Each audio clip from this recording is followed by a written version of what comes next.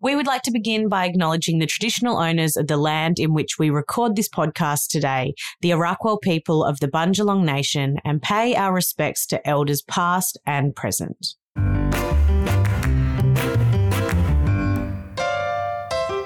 Hello, yummy mummies. Welcome to Beyond the Bump, a podcast brought to you by Jade Caldwell and Sophie Pierce. This podcast is targeted at mums, mums-to-be, and women in general.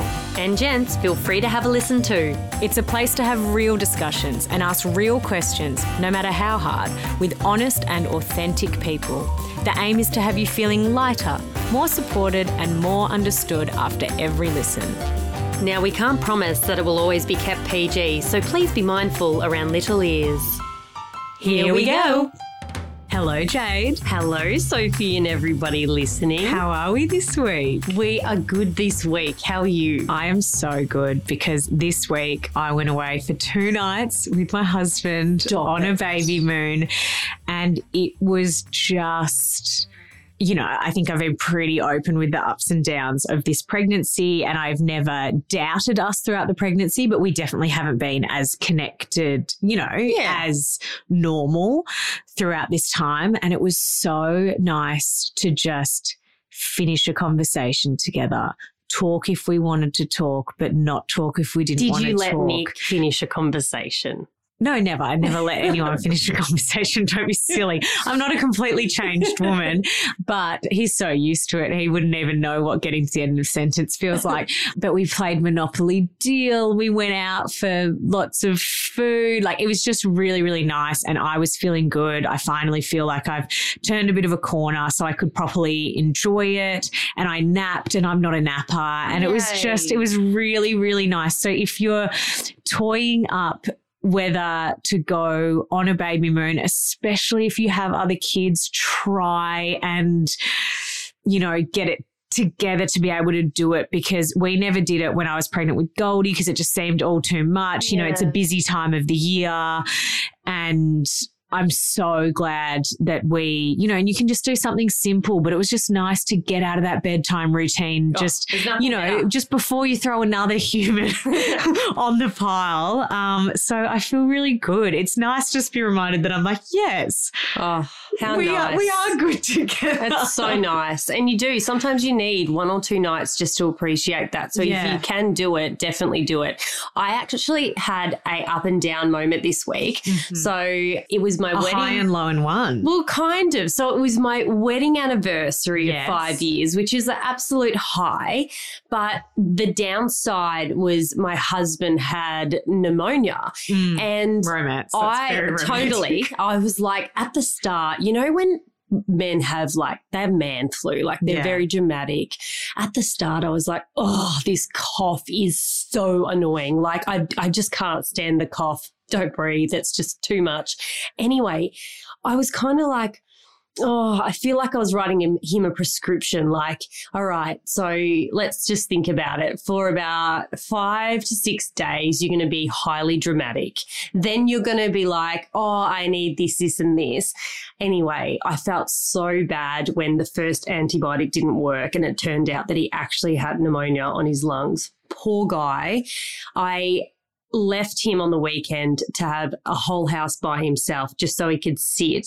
And the doctor gave him orders, please just sit on the couch. You cannot do anything. I call him, do you think I could just mow the lawn, just sit on the mower? Do you think I could just go out and have a swim in the ocean? I'm like, what part of sitting on the couch do you not understand? So the whole part. Yeah. But I was like, try and enjoy it. Try and think of it as a positive. You get to have time reading a book or finishing an episode. There are no kids interrupting you. So I felt like he had his own little mini break while you guys were having your own all little he needed break. Was a little bit of pneumonia. That's it. So if anyone, you want to get pneumonia and have 2 days off. That's how fucked parenthood is. Isn't it? Although most of the time you've got pneumonia and you still have to keep looking after the kids. But how messed up is that it's enjoy the little break as you're hucking up a lung. So I'm going to try and book in a little day date or a night date this week just so we can have a little, I love you. No, I love you. Yeah. Which will be nice. Make sure he's stopped coughing by then so he doesn't annoy you. 100%. Now, I have a rude or fabulous for us this week. Go. Of course, it started with PS, love the pod, ladies, and yep, you know I voted for you, MVP. I think voting's closed, but... Has it? Yeah. Well, we really should have pumped that up a bit more. I thought to myself the other week, we'll go real hard at the end. I think it's finished. Yeah. You know us, always very organised. Yeah. We can use that as the excuse when we don't win. So I was having a shower with my 16-month-old son after a very dirty camping trip. We were both standing up. I was washing shampoo out of my hair, so I had my eyes closed. My son has picked up the scalp brush that my husband uses and started brushing my overgrown pubic hair with it. Quite the shock. Very rude that it's in a state where it's long enough to be brushed, but fabulous. No part was fabulous. It was just plain rude. Girl, don't you worry. Mine could be brushed right now too, but I can't see it. She can't see, doesn't ignorance matter. is bliss. And she said, next step is I'm teaching him how to plait. Oh, yuck. That is great. Who cares? Embrace the bush. Okay. I think the bush is back. People can do whatever that's just they want. convenient for me. Do whatever you want. Hey, how many people before they've gone into labour have tried to shave their vag and they miss bits and there's just it's so hard. But they think, oh gosh, what if the doctor sees? I remember the first time I had Mia, the only time I had Mia, and I ended up on all fours spread out, didn't care who was coming in and out. It was don't even worry about it. I think the least of your concerns is your pubic hair, totally. to be honest. No. Okay, I thought it was a mum hack, but she also thinks it's a rude or fabulous. So we'll let you guys. We love a hybrid. Yeah. Okay, this is from Bianca. When I was at school, my hem used to always fall down on my dress. My mum didn't know how to sew, so she used to staple it up with a stapler. Rude or fabulous? We were talking about mum hacks at work the other day and realised I had to share it with you guys. Also, thank you for the podcast. Okay, I'll stop. But then she said, I have to add to this. The textiles teacher used to always fix it at lunchtime. Again, rude or fabulous. That would be me because I'm the parent that never has a sewing kit at home. I can't find a Band-Aid when I need one. So that'll be me. We probably don't, we don't even own a stapler. I don't even think I've got sticky tape. No. What didn't you have the other day that I was like, how did you not have it? A can opener? A can opener, yeah. But no, that is fabulous. Yes, it is. The textile teacher ended up doing it anyway. So Genius. Win. So mum hack, fabulous, all of the above. Loved it. Now we're going to get into today's episode. It is a little bit more serious, but I feel like the way Rochelle speaks about it, it feels lighthearted. I feel like I learnt so much. Rochelle speaks about her journey having had an eating disorder for most of her life.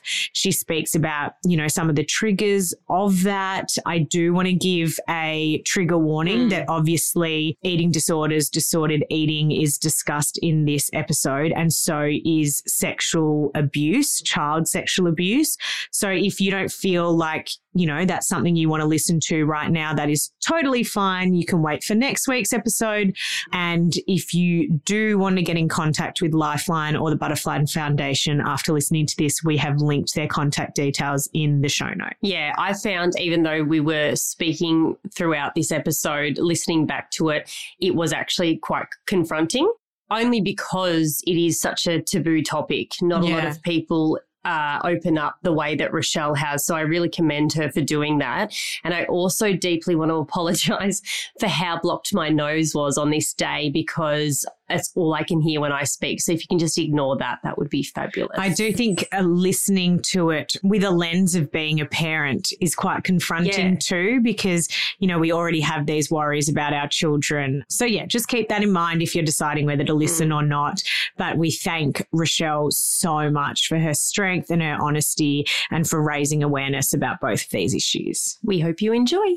Hello, Rochelle, and welcome back to the podcast. How exciting to have you back on. For those who haven't heard our first chat with you, which was kind of centered around your experience as a first-generation Australian, we're going to be talking about something a little bit different today. But for those who haven't come across you on social media or haven't listened to that podcast before, can you tell us a little bit about yourself? Yes. So thanks for having me again, ladies. My name's Rochelle. I was born in Australia, but my parents were refugees geez. So growing up as a first generation Australian, I have two little kids, Willow and Arden. Willow is 5 going on 15 and Arden is 3.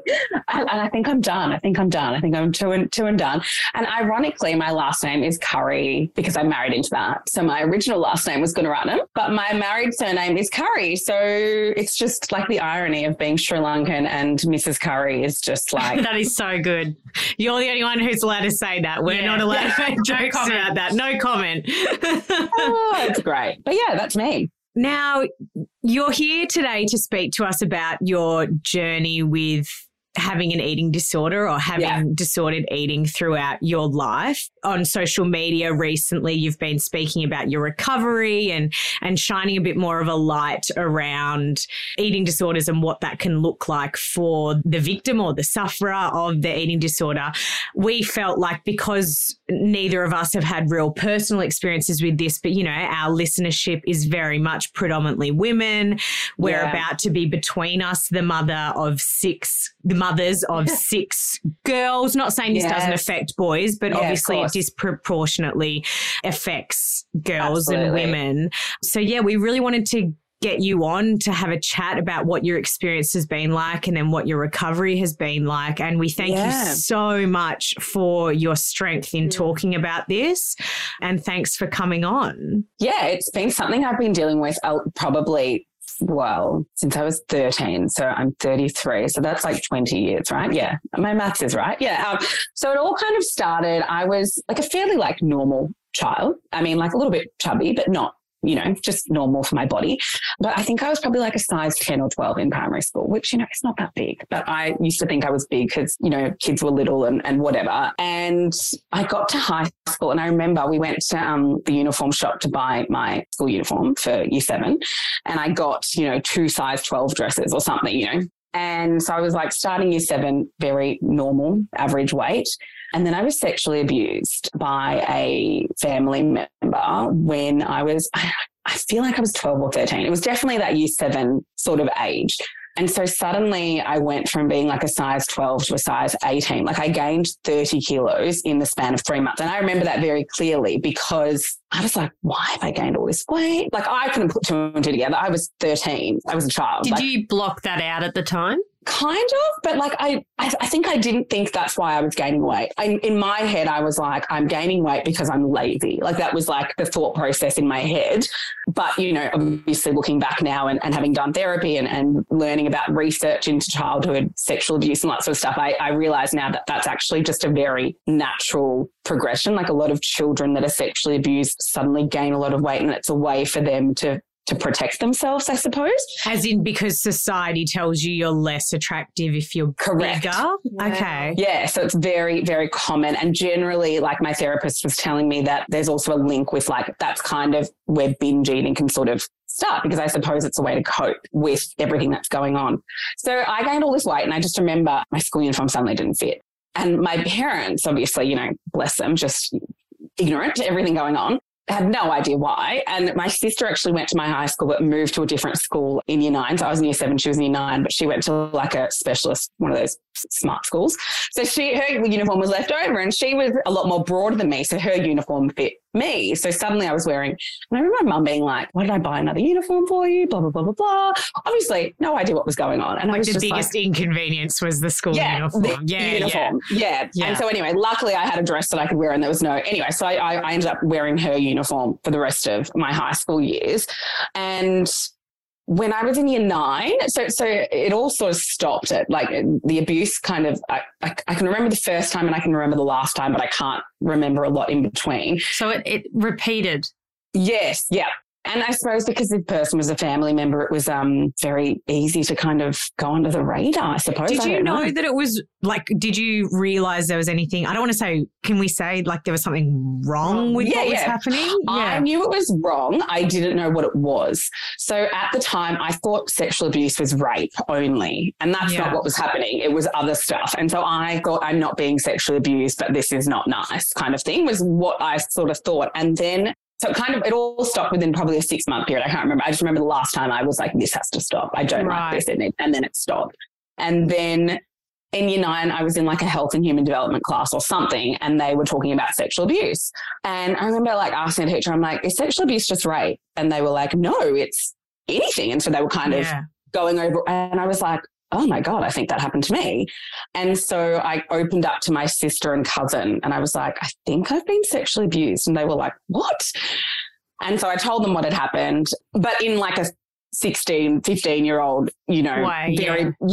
very brushed over, not overly into details, just kind of like, I think that's happened, but I'm not sure. And so I told the psychologist at school, or the school counsellor, what had happened. And obviously they did the right thing and said that we need to report this to the police. Yeah. But being a Sri Lankan teenager, I was like, oh no, we can't do that. Like, I'm going to get in so much trouble. Like, I thought I was going to get in so much trouble. I thought like my family were going to be really mad at me. I thought my parents were going to be like, why would you do it? Like, I don't know. I just thought all the things. You just thought you were going to be an inconvenience. I thought I was going to be like that's so your much biggest trouble. fear when you're a kid is exactly causing anyone extra stress. Exactly. Yeah. And so then I just switched to my story to them, and I said, oh no, I'm making this up for attention. And the teachers knew, like I remember my year level coordinator brought me into her office at one point, and she was like, I know you're not lying, but I can't help you if you keep saying that you've made this up, because that's what you're saying. And she's like, I know you're telling the truth. You know you're telling the truth. But if that's what you're going to say, there's nothing I can do. Did your parents know at this time? No. So I had actually told an auntie, and my mum had like a heart operation 2 years prior, and she was like, don't tell your mum, she'll have a heart attack. Oh, anyway. Gosh. So I didn't. And yeah, horrible advice. But anyway, it is what it is. So can it not be reported even if you're now denying it, if there's strong enough suspicion that you're now just lying about it? I would say now you could, but I would say maybe 20 years ago, I'm not sure what the deal was then, but definitely now I think you 100% could. Yeah. Anyway, like fast forward, teenage years, I was very overweight in high school, and then started to lose weight quite naturally after I finished high school, but then developed bulimia, purging sort of thing after that, because I was so scared to gain weight after. I'll go back to that, but back to the sexual abuse. I did eventually end up telling my parents, but not until Willow was 2, because this person was in our lives. Right. Oh my gosh. So you've had to put up with this person for all those years. Yeah. And so now I have a daughter, and I didn't want to invite them to like birthday parties and things. And my mum was like, why aren't you inviting them? I was like, well, I just don't want them there. And, she was like, well, it's really embarrassing for me when everyone's like, why isn't he here? And I'm like, I don't know. Rochelle said, whatever. And so she was kind of making it about her. And I was like, all right, well, I need to tell you what's happening. Yeah. So that you understand. And so I told them what happened. And again, probably in a very similar 13-year-old way, just kind of explained, just brushed over things. So my mum kind of was like, okay. But, still was a bit, a couple of years later, it was Arden's birthday, and my mum's like, oh, so we're inviting him. And I'm like, no, like, still why no. I don't. And then she was like, I think she thought he hugged me inappropriately, like just gave me an inappropriate hug one time. And then I had to go in. So I was like, I don't know what you think happened, but I was like, I'm going to spell it out. And so I named events that she would remember. I named and then I literally had to spell it out. And then she was outraged. She was like, oh my God. And she's like, did your dad know? Like, who else knows? Did you tell? Like, and I was like, well, this auntie knows, this auntie knows. And she was like, oh my God, like she was so outraged. And I was like, this is why I don't want him around. Like, because, and it was funny. Well, not funny, but I even told my sister, and she was like, you never went into that much detail. You were very much brushing her. And she was like, I didn't even realize the severity. I just thought it was, a couple of little, encounters. Like, she's like, I didn't know that it was this severe. And so, it was kind of like, it wasn't until I'd really gone to therapy and talked through all of that with my therapist that I was like, oh, I can actually articulate this, not have shame over it, because it wasn't my fault. And it was so freeing, because it was like, I don't have anything to be embarrassed about. Whereas I think before I was like, this is really embarrassing. Well, you had no tools to understand if it was your fault or not. And also, I think at a young age, like I didn't even know what sex or anything like that was until I was in my early teens. I didn't have that conversation. No. So if something goes on with your body and someone's doing that, it would be extremely confusing time. Very confusing. And so I think one thing that I've been very much, it's just like creating that environment with my kids where it's like nothing you say is going to get you in trouble. Yeah. But also just being really aware of who they're spending time with. And like, I'm very careful with who I leave my kids with and all that sort of thing. But I guess it's like another layer of awareness. So how do you as a parent now, like obviously your mum had no idea. The people around you had no idea. Even when you slightly explained it, it was seen as, oh, he makes you uncomfortable. Maybe he shouldn't have put his hands that low when he hugged you. How do you then leave your kids with people? And that's not in a judging, blaming way, absolutely. But no one had any idea. This was a trustworthy, in quotations, person in your life. Yeah, I think it's been, I definitely have like a little bit of anxiety with people that I don't know. But to be honest, I've never left my children with people I don't know ever. Yeah. Or like don't know very well. My son, who is 3, I've never left him anywhere with, like, for example, he's only been left with my husband, my mother-in-law and my parents and my sister. That's the only people they've been left with. Willow, on the other hand, can, have a conversation with me and explain things. But she, in terms of her, she's only been left with a friend that's from our mother's group. And she's only been going to their house literally in the last year. So prior to that, and I really was like, I need to know, I know their family, I know everyone. But yeah, there's definitely, and when I pick her up, there's a lot of conversation. Like, so what did you do? Like, what, and it's very much like, I suppose it's like the whole thing is just about conversation. But in terms of like, she's starting prep next year at a school with no one we know. Yeah. That's scary because I'm like, okay, they're like, we don't know anyone, talking about school camps and all that sort of thing. Like that definitely gives me a bit of like, oh my gosh, like school camps were fine for me growing up. But yeah, there's a lot of fear there. And I think it's definitely something I am working through with my therapist because it's like, I need to keep her safe, but I also need to give her a little bit of independence. Yeah. So it's like, where's the balance between keeping her safe, but also allowing her to kind of, make mistakes and meet new people in a safe way. That's not, when we go to parties, I will say that when we go to parties where there's lots and lots of people, I either don't take them, or if my husband's with me, one of us at all times needs to know where they are. So it's very tiring, I suppose.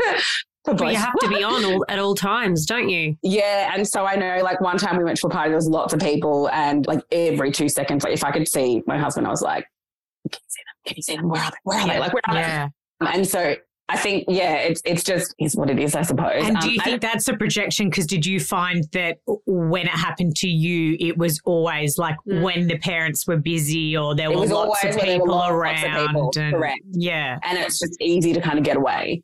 Yeah. And so I guess that would be different for every survivor based on what their situation was. I go to a lot of events and people will be like, where are your kids? Like, oh, why didn't you bring them? And it's like, oh, I just wanted to have a good time. And to be fair, it genuinely is. Sometimes I just want to be able to relax. I like every mum. Yeah. But sometimes it's like, I just want to be able to go somewhere and not have to be like, where are they all the time? Yeah. So it's a lot more for you to go with your children. You can't relax and actually take in probably a full conversation because you're always mindful as to where they are more than the average parent. Yeah, correct. And I also need to get into like the mindset. And I've definitely done it before where I think, oh, well, Arden's safe because he's a boy, but that's not at all the case. Yeah. So it's like, it's definitely a balancing act because I feel like there are times where we go to parties and then I suppose they would sense my anxiousness as well. And so they're kind of like all over me. And so it's like, well, I want you to have a good time. Yeah. I also want to make sure you're safe. So it's like finding that balance. But yeah, I suppose I'm still like learning how to navigate that. And actually a couple of months ago, we went to a birthday party, a family one, and this particular this family member was there and he was being he wanted Willow to sit on his lap. Oh my and goodness. I was like, yeah, no. And so I just grabbed her and like literally I was like chatting to my cousins and I could see it in the corner of my eye and I was like, 1 second. It's like, Willow, and I was like, you're staying with mum all night. And like, it was just, and I think it was after that incident where I really explained it to my parents because I was like, if this person's around, like I need your eyes like everyone needs to be protecting my kids. I can't believe the expectation is that you still socialize with this person. Yeah. I genuinely don't know if it's a cultural thing. You know, I talk to my mum a lot. Well, not a lot. Like this comes up in conversation every now and then. And I would say that she'd probably been sexually abused as well. Not that she'd ever said it, but just like little comments that she makes. But I think, and I don't know that this is always the case in every Sri Lankan or Indian family, but definitely in ours, it's very much like everything just gets swept under the rug and we'll just pretend like it's all okay. And I think for me, it's like, well, no, like it's not, because that's just no. And, you know, explaining to my mum, I think, you know, we had this big D&M a couple of months ago, and I said to her, I was like, you know, when you don't deal with trauma, like it manifests in other ways. It can cause like chronic illness. It can cause, you know, all sorts of different things like back pain. And when I explained it like that, she was like, oh, maybe I do need to go to a psychologist. Which is a big call for the older generation to actually even. I was going to say, I don't even think that's necessarily just cultural. You've probably got the combination of cultural and generational differences in the way that we look at these things. Yeah. Do you think you will tell Willow why you're like hyper vigilant about those types of things? I will. I think when she's an age where it's probably when she's in high school, and it's we talk about trust a lot because she likes to lie. I mean, what kid doesn't? But it's getting a bit out of hand. Getting a bit out of hand. And so we're having a lot of conversation about trust, and you know, just sort of saying like I want a relationship with you where like when you're in high school and you want to go shopping with your friends, I can trust that that's what you're doing and let you go, as opposed to being like, no, I can't because I don't know what you're doing. And so she's kind of understanding like, oh, okay, well, yeah, telling the truth is actually better. Yeah. And telling the truth isn't going to get me in trouble. Yeah. But it's just that it's just, fostering that relationship. But 100% I will be very open with her. I've been open with her about a lot of things, even though she's only 5. And so when she's at the age, like I definitely will be open with her about this. The caveat to me in dealing with my eating disorder was hearing her make a comment about food and vomit, like eating too much and then vomiting or something that I can't quite remember. But she'd said something and my husband was like, oh, did you hear that? And I was just like, did she just say something? And so I was like, what did you just say? And I think she was like, I've eaten too much. I need to go vomit or something. And I was like, oh, okay, like this is the thing. I need to. So you had a form of bulimia. Correct. And I obviously thought it was very well hidden. Did your husband know? Yeah. So literally our whole marriage, I've been on and off to him, probably on all the time for me. Like there have been times where it's been very obvious and times where it's not. But 5 or 6 years ago, I actually became like clinically anorexic, and then everyone knew about it because I looked a certain way. So everyone was like very much like, you're unwell. Like, you know, you need to get help, because I was very skinny. And so I did get help, was able to gain weight, but I was still bulimic. But it's funny how when you don't look a certain way, suddenly everyone thinks you're fine. And so it was very easy to hide for a long time because I looked normal, you know, I looked well. And it wasn't until Willow sort of said that I kind of was like, and actually Arden said something as well. And that also was like, oh my goodness, like my kids have 100% picked up on this. And when I found an amazing therapist, I actually had a really bad therapy. It's really hard to find good help. So I really feel for people in this boat, because it's really difficult to say you have an issue, like a problem, then actually get help. But to find help that is good is also very difficult. And my GP, I had a very honest relationship with her, and she knew, like I told her, and I would be getting like low iron on my blood tests. And I'd be like, it's so weird. Like, I don't know why I have low iron. Like I eat meat. And she was like, it's because you're throwing up. And I was like, oh yeah, right. I suppose that makes sense. And, you know, she would be like, so how are we going? Like, you know, every time I'd go in to see her, she'd be like, how many times are we purging? And it's something that I hid very well, that I'd suppose, like, you know, my family probably only thought it was like once every couple of days. But I mean, it was literally like 20 times a day, which is exhausting. So exhausting. So it's not just after every meal. It was after every meal. It was coffee. It was everything, absolutely everything. And then naturally your body is sending you food signals because it's hungry. So then all you think about is food. And so it's just a vicious cycle, because your body's hungry in starvation mode.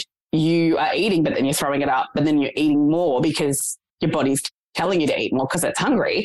So it's this super vicious cycle. I had no idea that's what was happening. I just thought I was food crazy. Like I was just like, all I think about is food. Like this is just my life. And I thought this was just my lot in life. This is just what I was going to have to live with for the rest of my life. And until like my therapist really explained it to me and you know, like the hunger signals and what's actually going on in your brain and the fact that your brain isn't fully functioning, you need to start eating in order for those parts of your brain to wake up to help kind of deal with the recovery. It's just, it's really, it's really crazy. And for me, both my kids after having them, I struggled with, like I didn't lose weight, but like breastfeeding. I just could not lose baby weight. So I'd have my babies and then I would just, until I stopped breastfeeding, I couldn't actually lose weight. And I thought that was just my body. But actually what it was that my body was storing fat because it knew that it needed to feed another child. So it would store the fat. And literally as soon as I stopped breastfeeding, I would lose the weight. But it was only because it was like, it's very intuitive. Your body's very smart. It knows what it's doing. But I just thought, I'm just one of those unlucky people that can't lose weight breastfeeding. It's like, no, your body's just, it knows what it needs to do. And so, that was really hard having kids. And I remember having Arden because I'd experienced that with Willow. And then, you know, there are so many things with Willow when I had her. Like I went on Light and Easy straight away. I was doing Weight Watchers and not ticking that I was breastfeeding or pregnant so I could lose weight and just really silly things in hindsight. But I felt like my identity was all wrapped up in how I looked. I thought every time I went out, someone would look at me and be like, gee, she's gotten big. But, you know, like no one thinks that. And if they do, they're assholes. But, you know, whatever. It's just like that's kind of where I thought every time anyone looked at me, all they could see was like how I looked. And so it just consumed me. Like I didn't want to go places and I was really embarrassed going somewhere after having, you know, because I'd be like, oh, well, she's 6 months now. I should have lost weight, but I haven't. And it's just silly that these are the conversations that are happening in my head, not with anyone else. It's all in my head. And so like navigating that as a new mum, like I feel for anyone that's had, and I've actually since opening up about this online had so many people reach out to me and say that was the exact same experience they had in terms of like the breastfeeding. And they were like, I had no idea that it was just, it was actually my body doing the right thing in trying to nourish a child. But instead it was like, you know, it made them skip meals and do all sorts of things thinking that they could lose weight because they weren't losing weight. But, you know, it's just, it's such a vicious And we are sold this tale so often that if you breastfeed, the weight will just fall off you. So if you've already had disordered eating and then you're thinking, oh, breastfeeding's going to be this tool that I can use, this very like quote unquote natural tool that I can use, and it's doing the opposite. Well, I can only imagine how much that fucks with you mentally. Where you're like, not only is that not working, but I need to work twice as hard. I remember reading, so Willow like was a very low weight gaining baby. And I imagine it had a lot to do with my milk supply or the quality of the milk. I don't know. But I remember my maternal child health nurse mentioning sort of mixed feeding. So doing the formula as well. And literally in the conversation, I was like, yeah, sounds good. I went home and I'm like, there's no way I'm doing that because like, if I give her formula, then I can't, you know, burn calories breastfeeding and blah, blah, blah, blah. Yeah. That was it. But eventually I did do both formula and breast milk because like the poor kid was starving. And, you know, there's fed is best. Like it doesn't matter what you feed them. But it's just amazing that that's the first place your mind went to. And literally I remember like pumping and I would have like a timer on and then I was Googling like how many calories do you burn pumping? And so I would just pump for like, you know, an hour at a time and then I'd be like, oh, I think I've burnt this many calories. And it's like, oh my God, like now that I think about it, like it's so exhausting but again, it was because I had seen online all these women having babies and just fitting back into their pre-baby clothes. And I would be like, why isn't that happening for me? And I think, sometimes like social media can be amazing, but sometimes it can be so damaging for people thinking that, you know, everyone's journey is the same because it's not. Like, you know, everyone and is majority, different. Let's be serious right now, majority of what's on social media is not even a certain percentage of the reality of their lives. Like, you know, especially postpartum. I've had 3 kids. It is a wild ass ride. And even I'm quite open, but people are just not sharing, and they don't, not that they have to. And it's actually not possible to show the full reality. Like no matter how quote unquote real you try to be, you can never show what the exact reality is of 24 hours of a day. I actually had a friend growing up, and her mother used to throw up, and she knew that she did. And I started noticing that my friend, as she got older, would start throwing up. So I assumed that she has just followed in her mother's footsteps, but then she had children and continued to throw up. And it got to a point where she looked really unwell, and she could eat chocolate, and she could eat, like, she would really almost gloat on the fact that she could have whatever she wanted. But then after you have some time with her, you always just go, where's she gone? And you kind of knew where she went. But watching a loved one with an eating disorder, how do you genuinely go about talking to them about it? They're very secretive. It's very isolating. How on earth... And I was a thin girl growing up, so she would look at me and go, well, you don't understand. You're skinny. And I actually had issues being skinny. I'd wear 3 layers of stockings to school because I was being teased for being called chicken legs. Like everyone from every avenue has issues with their body because of the way the fucking public perceives them. But sorry, it's overwhelming. How do you speak to a loved one about it? Yeah, I was very open with my sister, and I think, to be honest, for a long time, I just wasn't ready to do the work, which is, a saying that she would say to me all the time. For me, my sister, and I'm sure she'll be okay with me sharing this, is very open about having a binge eating disorder. So she wasn't bulimic, but for her, it was like the binge eating was her. Can you just elaborate on what binge eating actually is? Yeah. So it's, I suppose, just eating uncontrollably, whether it's, and generally it's, outside of meal times. It's, again, usually done in secret. So in bedrooms, you just eat lots of food, whether it's like chocolate, ice cream. Essentially, like, I think I've read online that a binge eating episode can be anywhere between, like, you could consume like 3,000 calories in one binge eating episode. And so for me, I suppose I did a little bit of that, but then I threw everything up. But for her, it was the opposite. And, it's interesting, like our upbringing, I'm sure there's so much there that just the reality of having immigrant parents and all sorts of things. And, a mum that I'm sure had postnatal depression. So it obviously manifested in different ways in both of us. But for me, she actually got help, talked about it, and I saw so much change in her. And I was like, oh my gosh, like, if you can get better, then I can get better. Like, it was kind of like I needed to see it in someone else.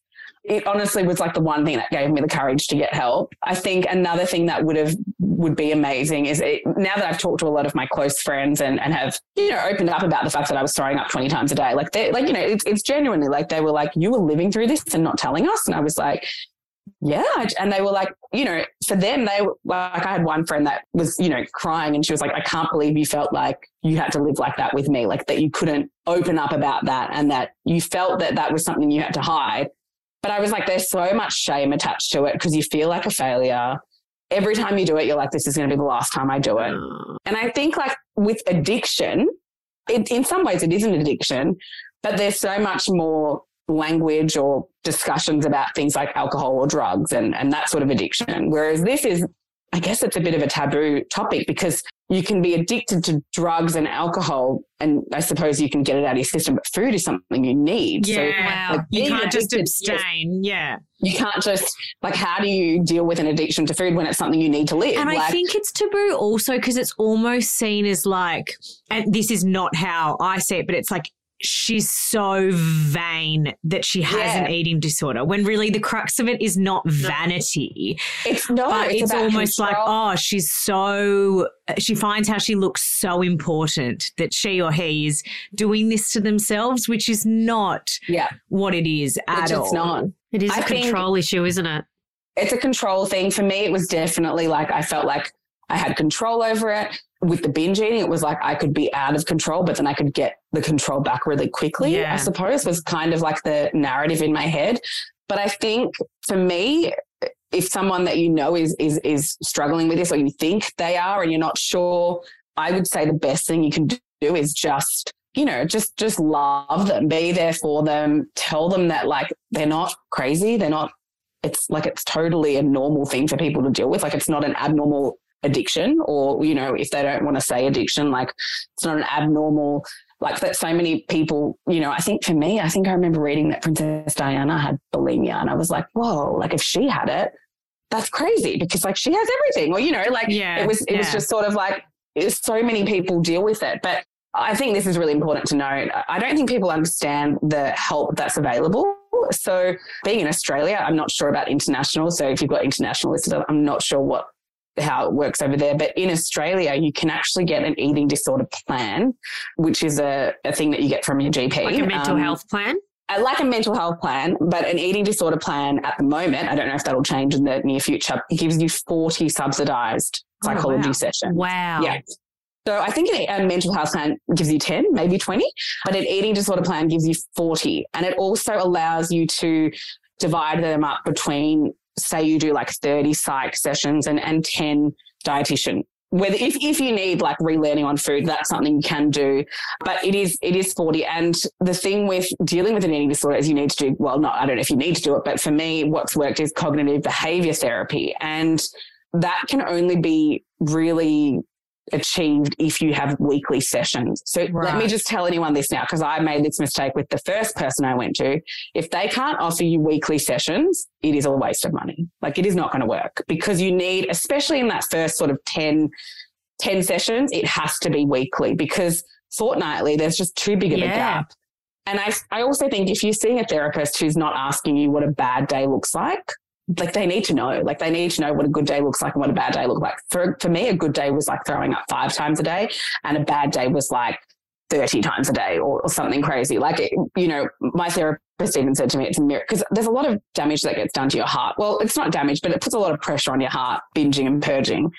And, you know, she'd said to me so many times, like, it's a miracle you didn't have a heart attack in Pilates class. And I was like, and I kind of like laughed about it. And she was like, I'm not joking. Like, it's like you literally could have died on the Pilates bed, because, you know, like your heart is going through so much. Well, there was a girl at our school and she would walk down the corridor emaciated, and the doctor said, if you don't stop this, there's going to be a hole that's going to burn through in your throat and you are not going to be able to eat anymore because of the vomiting. It was just burning her esophagus. And well, I find that throat. in pregnancy, towards the end of Poppy's pregnancy, I was starting to vomit blood because of all the irritation on my esophagus from vomiting. And that was, you know, that was vomiting multiple times a day, obviously for very different reasons, but ongoing 20 to 30 times a day, you can only think about the damage that can be caused. Like I've even found the damage I feel that my hyperemesis has caused on my pelvic floor and things like that from the pressures, and obviously pregnancy on top of that too. But it's like it's a violent act. It's not something that's like the reality of it, that's shocking. It does. It really does do damage to your body. And I mean, like when I was anorexic, I had a therapist and her whole thing was she would tell me about people that reminded her of me that were previous patients. And she would be like, do you want to know what they're doing now? And I'm like, I would love to know. Like, how are they going out? They're dead. Oh, okay. And it would just be like, there were so many.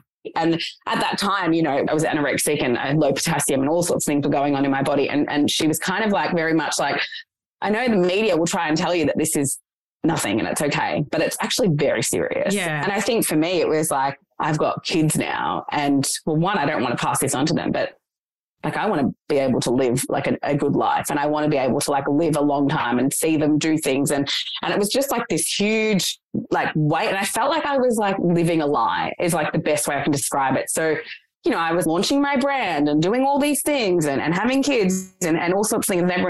But deep down, I was dealing with this constant battle. And I think I always just felt like I wasn't 100% authentic. And there was something that I was always having to hide. And actually recently went away with these girls I do Pilates with. And I just want to say they're the most amazing women. They're all different ages, different body shapes. It's just the most uplifting group of friends I have. And we booked this trip whilst I was still, I hadn't recovered yet. And I remember thinking, how am I going to hide this from them for 5 days? Like, how am I going to hide this? Like, how are they, what am I going to do? Like, what's the toilet situation like there? Like, these are the things that I would think about. Like, like, what do we do if we go out for lunch? And I'm so grateful that I recovered by the time the thing came, but that was something that I was definitely like constantly thinking about. And just to be like now, like I'm not living a lie anymore. It's so freeing. And yeah, I just want anyone that's dealing, I've had people reach out and ask like, things that have helped me. And I suppose things that have helped me have been, well, obviously therapy has been a massive one.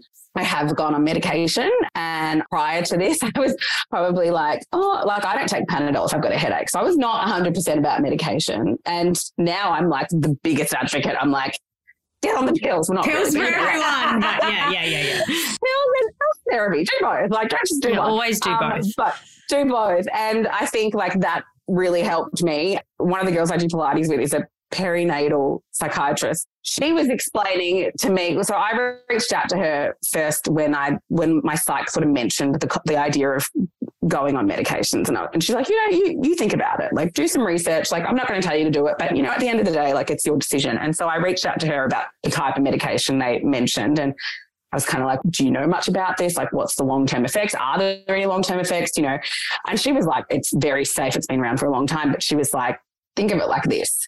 If your body was not producing enough insulin, you would have no problem taking insulin because you would be like, well, my body needs it to survive.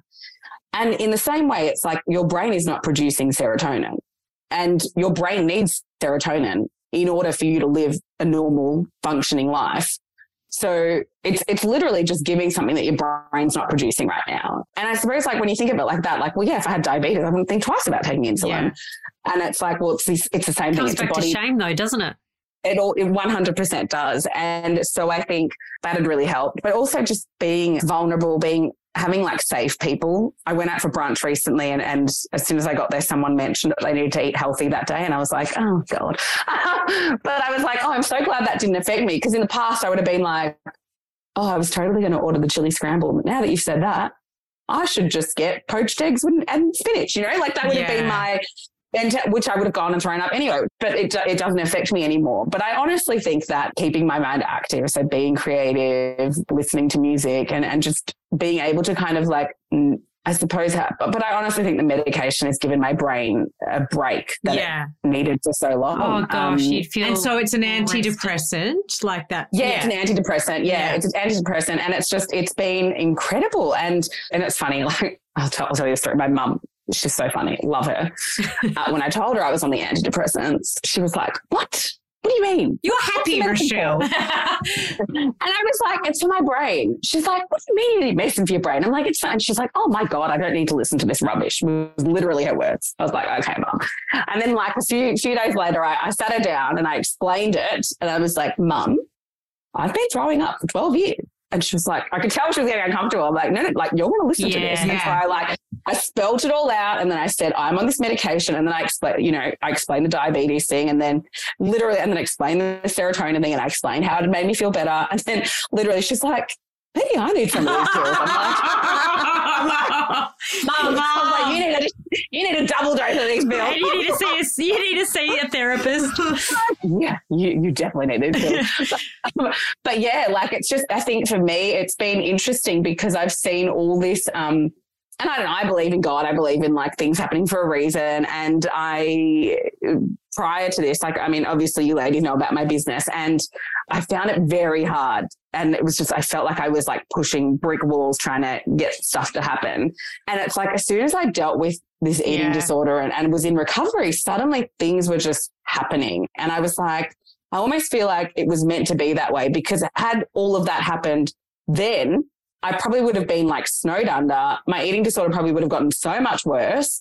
And I just wouldn't have been able to cope. Like I wouldn't have had the tools to be able to cope with motherhood, business, eating disorder, like juggling everything. Whereas now it's like, oh, I can do one thing at a time and it's okay. And so it's just, yeah, it's amazing how. Well, like, I don't doubt that. I'm thinking about even having a thought process 30 times a day is overwhelming and all-consuming and would be hard to function, let alone participating in an action 30 times. Like it doesn't, I'm not saying that you weren't succeeding in other areas of your life, but that's got to dramatically impact the energy, time, everything that you have to put into anything else. And what you're telling yourself, like the damage it's doing every time, it's awful. So you're saying in terms of getting some help, seeing a therapist, you've gone on medication, obviously everybody's different, but how, like if you actually have gone from vomiting 30 times a day, what is the sort of process after seeing a therapist, going on medication? Like where are you at? Yeah, so there's also this really good app and it's called Rise Up. So it's basically like a meal log. So in recovery, when with your therapist, they often ask you to write down everything you've eaten, plus whether you've purged it, whether you thoughts and feelings you might have had, all sorts of things. Like you need to write it down. That sounds counterintuitive. I thought Yes. But someone's created an app and it's great. So basically you can like log a meal and it's, you pick what it is, whether it's breakfast, you write down what it is, who you ate with, how you felt, and then whether you binged it or purged it or whatever. But it's really great because once you've done that, it gives you a little affirmation, and I was like, this is so nice. It would give you that. But also when you're working with a therapist, you can export it. So it's a lot easier than writing it down. Oh, wow. It's really hard doing that, but you can just export the PDF and it sends it to them. One thing I found with my therapist is I actually wasn't eating enough. So on the days when so obviously there was a couple of weeks where it was like I was still purging a little bit. And then I got to a point where I wasn't purging and I was able to keep everything down. But when she looked at it, she was like, you are not eating enough. She's like, how many times do you do Pilates? You're quite active. And in my head, I'm eating a 1,200 calorie diet because I think that's normal, which it's not. But in my head, I'm like, I've just got to eat 1,200 calories. That's the normal amount to eat. And it's like, well, no, it's not. Like that's what you eat in deficit, but you don't need to be in deficit. Like it's just anyway. And so I still found that my brain kept thinking about food. Like I still like all that I would think about was food. And so we started to add extra food into my day. And she was like, how does this make you feel? Like, are you stressed about it? And I was like, no, it's okay. I can add this, I can add that. And so we were adding just little things into my day to eat. Once I got to the point where that had become normal, so it might have taken like a 2-week period, suddenly I'm not thinking about food anymore because my brain's not sending me these signals. So I no longer think about food. Whereas before I would be at work sitting at my desk and I'd be like, when can I eat? When can I eat? What can I eat? What's there to eat? Is there something to eat? And like, oh, maybe I need to have a tea. Maybe I need to have coffee. Like I was just always thinking about food. But once I had given my body enough fuel, I suppose, I was like, oh, I'm not thinking about food anymore. Like this is crazy. But it's wild that you would think that in order to deal with this, you actually need to eat. And then your body naturally stops sending you those messages. So that mindset change happened faster than you would have assumed it would have. Way faster. And I didn't realize this. I used to feel hungry. By feeling a bit lightheaded, and I would be like, oh, I think I need to eat. And then suddenly my stomach starts grumbling and I'm like, oh my gosh, like that's what it feels like to be hungry. But I forgot that's like I would never get a stomach grumbling. And so like in the process of getting better, I would get a lot of night sweats and I would be like, what the heck is happening? And my GP was like, well, it could be the antidepressant. They can do that. But she was like, I actually think it's your metabolism waking up, and it all happens when you sleep. So I would wake up in the middle of the night really hungry and really sweaty. And I was like, what is happening? And she's like, these are good things. Like, don't, freak. She's like, but if you're hungry, like get up and eat something, have some food ready to go. Like whether it's like a muesli bar or a banana, just have food like ready that you can eat if you are really hungry and your body needs it. But it's just like I remember being in high school and girls, and it's literally just things that you need to like delete out of your brain. But girls being like, hungry is good. Like if you're hungry, have a sip of water. Yeah. If you're hungry, drink some water. Have some chewy. You're actually just thirsty. You're not hungry. You're not hungry. Like, these are like the things that would go in my head before when I would get hungry. I'd be like, oh no, it's good. Hunger's good. But it's like, no, it's not. Your body's hungry because it's telling you something. And I notice now that before I get my period, super hungry. Oh, yeah. Just want to eat everything. And then you think about it, it's like, well, yeah, because in 2 days' time, your body's going to be like working triply hard, trying to do all this stuff. But do you feel like beforehand, like, did you always still get your period? Yes, I never lost my period, which I'm very grateful for. I know people that are in the same boat as me that haven't had their period for years, and trying to get it back is really, it can be quite very difficult. So I never lost my period, but I did notice that it doesn't hurt as much now, which is interesting. So I used to get really bad period pain, like very bad, but now it doesn't last as long. It seems to be a lot more, I don't know, it's just definitely different. I've noticed that it's different, but yeah, it's incredible. Like just what your body can do. And another eating disorder is anorexia. And you said that you actually got to that point. Can you just explain the difference between bulimia and anorexia? Yeah, so anorexia is when you get to a really low BMI or really low weight. So you're very underweight. Bulimia is where you eat and throw up. Anorexia generally, like you don't eat, or if you do, you're not eating a lot. I had both. I was anorexia and bulimic. So I wasn't eating a lot and then I was throwing up everything I was eating. Plus I was like over-exercising. So a lot of people with anorexia generally do a lot of exercise as well. So yeah. And the difference, I suppose, in the two is really how you look. Someone with bulimia looks normal, can be overweight, can be like, just can be a size 14, can be a size 10. You wouldn't even know. Like it's so hard to detect bulimia in just like an average person. Anorexia is really defined by the way you look, I suppose. There is also atypical anorexia, which is anorexia that doesn't look like anorexia. So my official diagnosis was atypical anorexia with bulimic tendencies. So I was still eating under not enough. So I wasn't eating enough and then I was throwing that up. And so the atypical anorexia is anorexia that doesn't look like anorexia. But my heart rate was always low. I always had a really low heart rate, always had really low blood pressure, totally thought that was normal.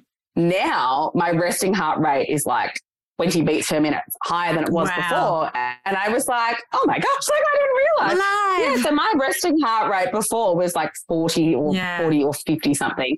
And now it's like 68. And I have to get blood pressure tests done like fortnightly with my GP. And at the start, it was like my blood pressure was super low.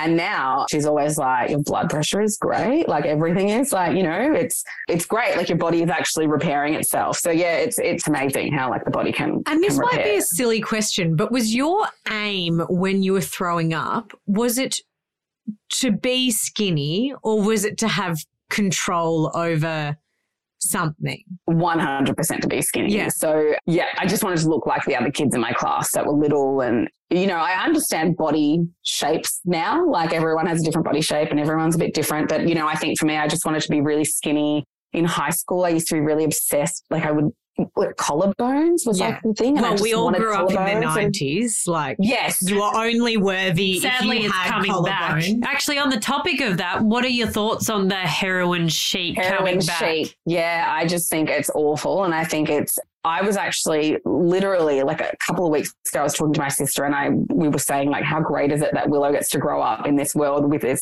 body positivity. Yeah. There's brown people on TV. There's plus size people on TV. There's everyone, there's gay presenters. There's like, it's amazing. Yeah. Like, growing up in a world where like everyone is accepted. I'm like, this is amazing. And then this happens. And the first thing I thought, there was like a New York Post and like Kim Kardashian and Khloe Kardashian were like the pictures in it. And I just remember thinking that on the Met Gala carpet, she boasted about the fact that she starved herself to fit into that dress. Yeah. It was that all she ate was like tomatoes and soup or whatever. And that she was going to go home and binge on donuts that night. And I just remember thinking like so many like red flags here. And then the reality is she's never gained her weight back from that. So she got really thin for that and then has never actually gone back to her normal.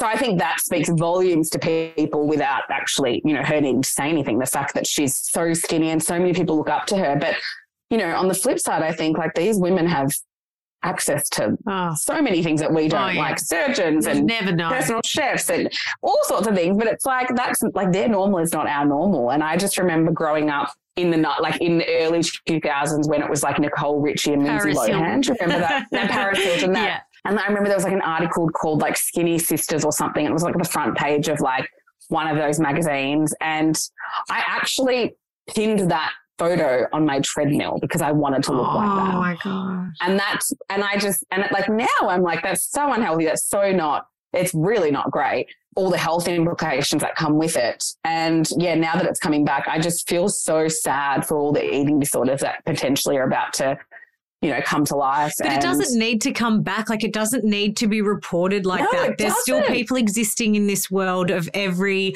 body type. It's just ridiculous headlines like that. Media. That turn female bodies into trends. And it's like, yes, okay, maybe Chloe and Kim are currently skinnier than they were before, but like other women exist in the world and it's actually not helpful for anyone calling it heroin chic. Like I've seen a lot of the commentary around it. It's not helpful for those who that are naturally naturally small too, who it's like, oh, well, yeah, you look like it's horrible. You have a heroin addiction because it's just not helpful for anyone. And like, we just can't give this reporting the time of day. And I know that's so much easier said than done, but like, we never speak about men's bodies as a trend. Women's bodies should not be a trend. It's true. It's 100% true. And like, companies capitalize off weight loss gummies and all sorts of ridiculous things.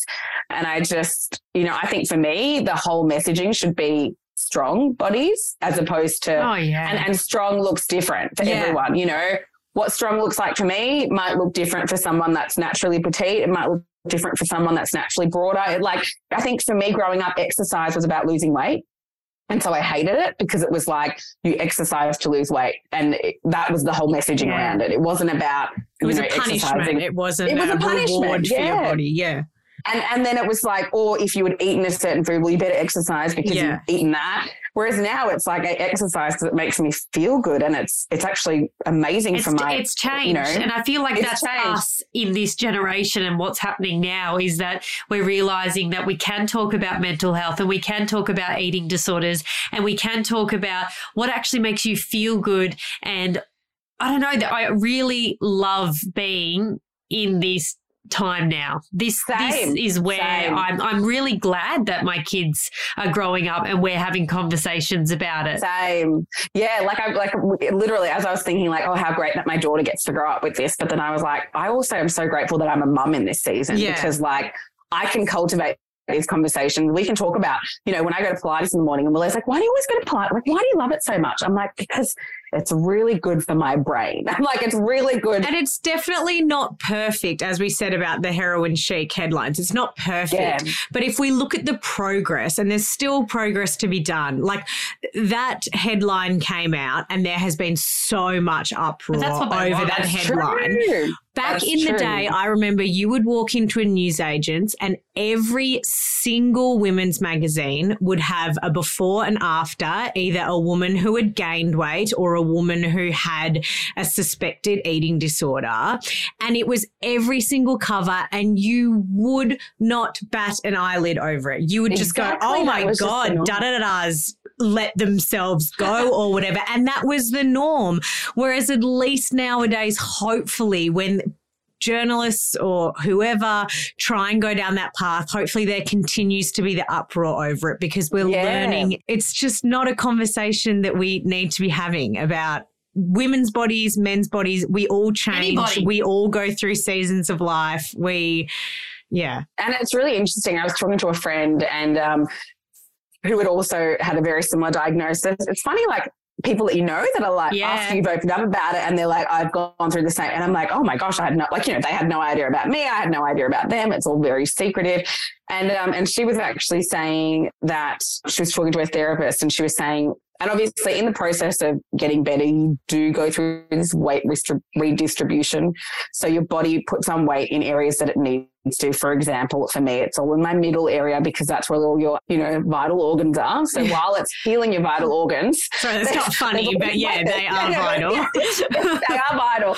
And so I remember I was like to my GP, I'm like, how long does, and they were like, like if this wasn't happening, we'd be concerned. Like it's good that it's happening. Yeah. You just have to let it do its thing. And we were having this conversation about that. And she was like, people that are diagnosed with cancer or elderly people, like they start to get frail and all they want is a little bit of extra weight in their body to help with, and I know like I've had 2 aunties pass away from cancer and at the end they were just so frail. And the thing for them was like, I remember like people being like, if we could just get them to eat, maybe we'd get a little bit more out of them. And it's like, what I am like being so like, oh, but how long is this going to last for? It's like, I should be so grateful that my body is working and that it's doing what it needs to do in order to support my healing journey, I suppose. Yeah. And like, it's just putting that into perspective of like, someone in different shoes right now would do anything to be able to gain weight and to be able to have their organs just naturally heal themselves. So it's like, once you put that into perspective, it's like, okay, well,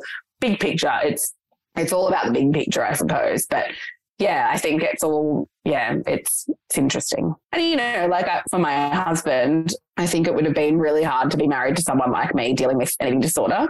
So props to him because I think, and he's been nothing but supportive, but like we had our challenges in marriage and all sorts of things. And I think being open and vulnerable and just for him, and I'm sure he'll have no problem with me saying this, but he's actually had to go to therapy as well to I don't doubt that. I think it would be really hard because part of you would just be like, just stop.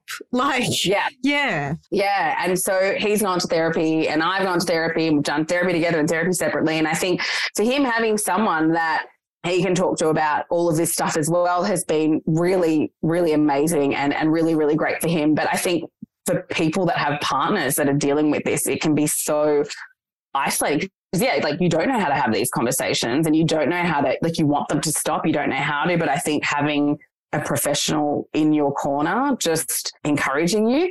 And I know for me, like I had no capacity to be an encouraging wife because I was so down on myself, but to have someone in your corner just giving you encouragement while they're going, your partner or whoever, a family member or whatever is going through the healing process themselves is really, really important. And I think it's amazing. And if you're in Australia, the mental health plan, eating disorder plan, the government really do help people. And I will say that if anyone is in Melbourne that want to find a good therapist, like I would be more than happy to recommend mine to anyone that doesn't know me personally. It can be a bit weird, but if you don't know me personally, be more than happy to recommend them because they are incredible. And I know it can be really hard to find good help. If you know Rochelle personally, the therapist already knows way too much about you to see you as a client. So. Well, Rochelle, we think you are absolutely amazing, and I can't thank you enough for coming on and sharing and opening up such a vulnerable story. And I think that your kids will be absolutely so better off for having someone that's open and understanding, and you're doing the work, and that's all we can do. So thank you. Exactly. Thank you, ladies. So glad to be back. Thanks for listening to this episode of Beyond the Bump. If you enjoyed it, please subscribe and give us a review. If you didn't, good on ya. You can also follow us on Instagram at beyondthebump.podcast to stay up to date on behind the scenes and future episodes. We'll see you next week. Bye-bye.